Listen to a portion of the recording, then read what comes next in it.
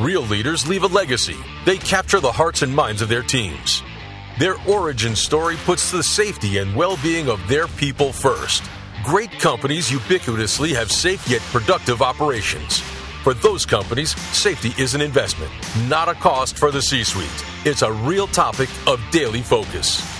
This is The Safety Guru with your host, Eric McCroskey, a globally recognized ops and safety guru, public speaker, and author. Are you ready to leave a safety legacy? Your legacy success story begins now. Hi, and welcome to The Safety Guru. My name is Eric McCroskey, your host, and today we're here to talk about an incredibly important topic related to safety, which is around sleep. I have with me Rebecca Boissois, who earned her master's in industrial and organizational psychology from Colorado State University and has a bachelor's in psychology and a minor in sociology from the University of Massachusetts in Amherst. She's currently in her final stages in her PhD in IO psychology and has done a lot of research on employee sleep, health, safety, and nature, and the exposure in relation to recovery from work stress. So I'm really excited to have Becca with me. And Becca, welcome to our podcast. Thank you. Thanks for having me. Excellent. So your background seems to be really focused on workplace psychology and worker sleep. How much sleep do we really need? Is it true that everyone should sleep at least 8 hours each night? Yeah. So although 8 hours is mentioned a lot as the ideal number, experts in the sleep field actually recommend that adults should consistently be getting between 7 and 9 hours of sleep each night. And good to know. So how much sleep do people actually get to? Unfortunately, a lot of people aren't getting enough sleep. A study that was conducted by researchers at the CDC, so the Centers for Disease Control and Prevention, found that about a third of Americans are actually sleeping less than 7 hours each night. So sometimes sometimes I sleep enough, between 7 and 9 hours, but I don't feel like I get a good night's sleep. Why would that be? Okay, so 7 to 9 hours is the recommendation for the amount of sleep that most adults need. But this recommendation only captures sleep duration. And there are other ways to conceptualize sleep beyond just the duration of time spent to sleep. So aspects of sleep quality are also important. Interesting. So what is sleep quality? Sleep quality is what it sounds like. So it's how good the quality of your sleep is. Insomnia symptoms like having trouble falling asleep or difficulty staying asleep throughout the night, those things reflect sleep quality. Other experiences like waking up feeling well rested, refreshed, or restored are also aspects of sleep quality. Interesting. And which is more important, the amount of sleep you try to get or the quality of your actual sleep, in your opinion? Good question, but I can't pick one. They are both important. I see. So I have a really busy week and I'm not able to get 7 to 9 hours of sleep. Can I just catch up on sleep over the weekends? That's something I tend to do all the time. What's the risk for me? Okay, so this pattern of sleeping where you don't get enough sleep throughout the week and then sleep in over the weekend is sometimes referred to as binge sleeping. So this is a great question, though, and one that researchers are still trying to fully understand. Some studies have found that it can be useful for people to catch up on lost sleep by sleeping in on the weekends, and that it may actually be helpful for health-related outcomes. However, many other researchers believe that people who have sleep debt or an accumulation of poor sleep over time can't truly make up for that lost sleep. So the jury is still out on this one. Ultimately, though, catching up on sleep is probably not as beneficial as consistently getting between 7 and 9 hours each night and having similar bed and wake times each day. Interesting. So obviously I live a really busy life. I'm sure that a lot of our listeners do the same and have the same challenges. And sometimes it doesn't seem like sleep should be prioritized over other things. So how important is sleep really in terms of our well-being and also what we're able to accomplish? Yeah, so I can relate to sometimes feeling too busy to prioritize sleep. Yeah, definitely. But sleep is really important and should absolutely be prioritized. Insufficient sleep, we know from a lot of research, is associated with things like heart disease, diabetes, cancer, reduced immunity, and early mortality. So it is super important. Also, getting enough and getting high quality sleep is related to mental health, well-being, and the relationships you have with others. It's also linked to how people perform and act while they're at work and how they perceive their work.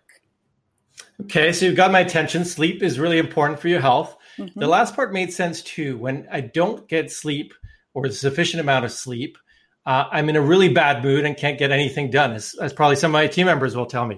Exactly. Okay, so think about a time when you didn't sleep well and you were exhausted the next day. Maybe it felt harder to pay attention and perform well at work, or maybe you were moody when you were interacting with people. Not getting enough or good sleep tends to just make things harder. So the way I think of it, I care a lot about my work and I care a lot about my life outside of work, and believe that prioritizing my sleep will help me be happy and successful in each of these areas of my life. So you mentioned that sleep can impact work outcomes. Can you talk more about that? What should organizations, company care about when it comes to the workers' sleep? Sure. So there's a lot of research that has shown that workers who don't get enough sleep or who get low quality sleep are at risk for a variety of work-related problems. For example, workers with poor sleep are more likely to get into accidents or be injured while they're at work. There are even estimates that 13% of work injuries can be attributed to sleep-related problems. Wow. Why is it that sleep influences things like workplace safety? Good question. This is actually something I explored with my colleagues in a project on construction worker safety that was published a couple years ago. So have you ever gone to work and not been able to pay attention to your tasks, or other people maybe made mistakes or couldn't remember how to complete a task? Yes, of course. Who hasn't? Yeah. So these experiences are known as workplace cognitive failures. And we explored cognitive failures at work as a link between sleep and workplace safety. And what we found is that one of the reasons construction workers with poor sleep quality reported having more injuries at work and being less compliant with safety protocols is that these workers were also experiencing more cognitive failures. So lapses in their memory, attention, and action while they were at work. That's really interesting. Are there other reasons why organizations or companies should care about their employees' sleep? Yeah, there are a lot more reasons. So poor sleep is linked to worse job performance, being less engaged at work, being less likely to help out your coworkers, and also being more impatient, avoidant, or rude towards your coworkers. Insufficient sleep has also been linked to things like unethical or deviant behaviors at work. So things like cheating or searching the internet for things that are not related to work, something known as cyberloafing, or even claiming credit for someone else's work. And beyond all of these things, workers with poor sleep also tend to report more burnout from their work, lower job satisfaction, and are more likely to think about quitting their job. So all of these things are really costly to employers. One study estimated that it cost companies over $2,000 per employee with insomnia because of lost work time and reduced performance. Wow, that's a lot of money. What can companies do about this? And is this something that is beyond what the company should be working or looking at? Yeah, so the reality is that one of the main reasons why people experience disrupted sleep is their work. And there's research on how work hours, working overtime, shift work schedules, and the stress that comes from work can have a negative impact on people's sleep. However, there's a lot that organizations and companies can do to improve their employees' sleep. Like what? There are a bunch of options. So in a study that I recently published with my colleagues, we found that nurses and certified nursing assistants with more schedule control experienced better sleep, and they were also more satisfied and less likely to think about quitting their job. Similar findings have also been found in other research too. So one option would be to provide employees with flexibility and control over their work schedules. That makes a lot of sense, and definitely very consistent with a lot of other research that I've seen in terms of giving freedom and flexibility in terms of work scheduling. But what if the work schedule can't be changed? What other options might exist? Yeah, so broadly, employer-related insurance that provides accessible and affordable healthcare coverage to employees is one way employers can help. Likewise, wellness programs are also mutually beneficial for employees and organizations. So those are great ideas. What about if an employee came into work and was totally exhausted? What should an employer do with them? If the employee is about to start a shift doing safety-sensitive work, like operating a forklift or machinery, one thing the employer could do would be to simply reassign their job tasks or duties that day and to ensure their safety and the safety of their coworkers. More generally, though, leaders, supervisors, and managers can be role models to their employees. For example, instead of bragging about how little sleep they get, they can talk about how it's important to prioritize sleep, and they can encourage their workers to have healthy sleep behaviors. This idea is known as sleep leadership, and it's been effective in military settings and is likely useful in other contexts too. And supervisors and managers, they're in a position where they can help employees modify their schedules and their workloads, which can have a positive influence on their employees' sleep. In addition to this, some companies, particularly those with shift workers, tend to have spaces where workers can go to take short naps during their work breaks. So this is another option that could help prevent sleepiness or fatigue throughout the workday. I love your example in terms of sleep leadership. I think that's a really good example in terms of your role modeling, what good looks like. So if our listener is an employee rather than an employer, what can they do to improve their sleep? Yeah, so if you're an employee but not the employer, there are a lot of things you can do. So as I mentioned earlier, striving for 7 to 9 hours of sleep each night with consistent bed and wake times is one thing you can do.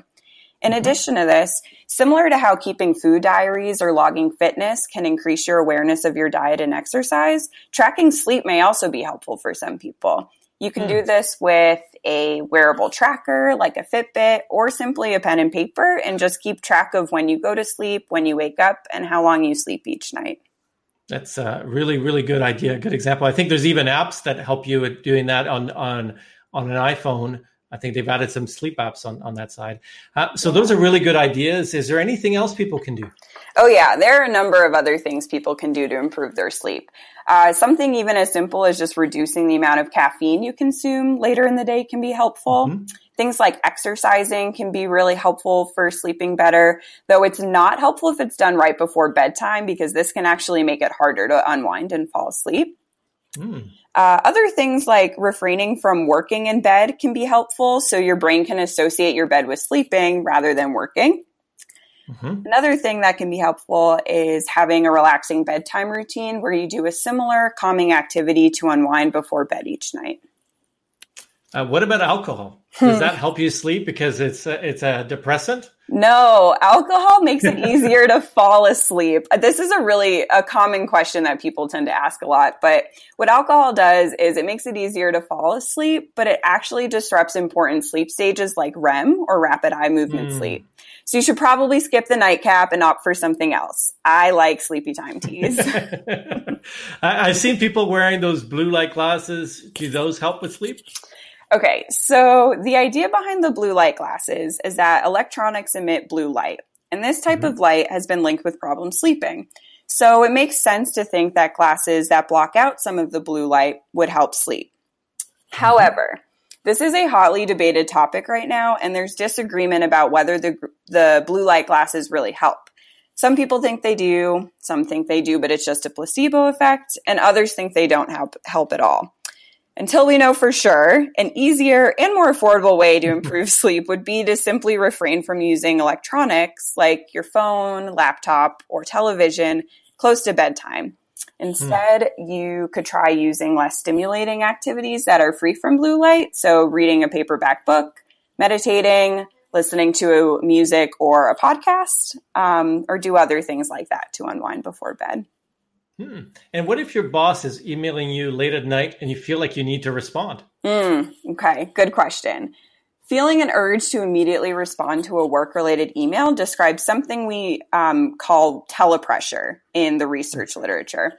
And research has found links between this idea of telepressure and the experience of telepressure and poor sleep. So setting expectations about the use of technology outside of work and outside of work hours and preferred response times to things like emails is another way that supervisors and managers can help their employees get better sleep. That's a good point. And I've heard some leaders also share some guidance around what their expectations are. I'm seeing more and more people as well using the delayed send method. So they could be sending the email, but if they want to make sure somebody doesn't jump on something right away, delay till perhaps the next morning. Yeah, that's a great example. So where should employees or employers go if they want to learn more about sleep? There are a lot of options. Primary care physicians are a great resource for people who have concerns about their sleep. But for more general information, the National Sleep Foundation and American Academy for Sleep Medicine both have helpful articles about sleep on their websites. Another resource that might be helpful for employers is a recent white paper on why poor employee sleep is bad for business.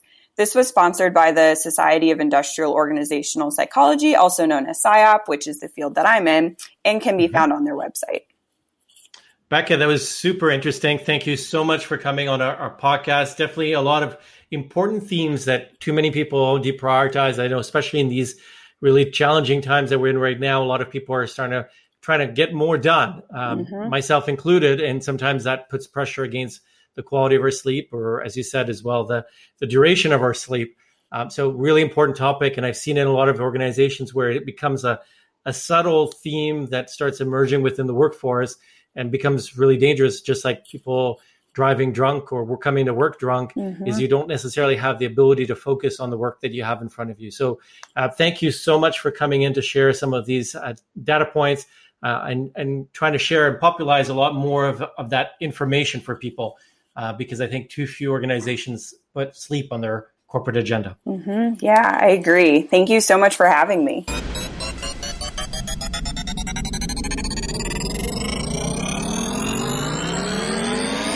Like what we do? Share this on your socials and tell everyone. Thank you for listening to the Safety Guru on C-Suite Radio. Leave a legacy, distinguish yourself from the pack, grow your success, capture the hearts and minds of your teams, fuel your future. Come back in 2 weeks for the next episode or listen to our sister show with the Ops Guru, Eric McCroskey.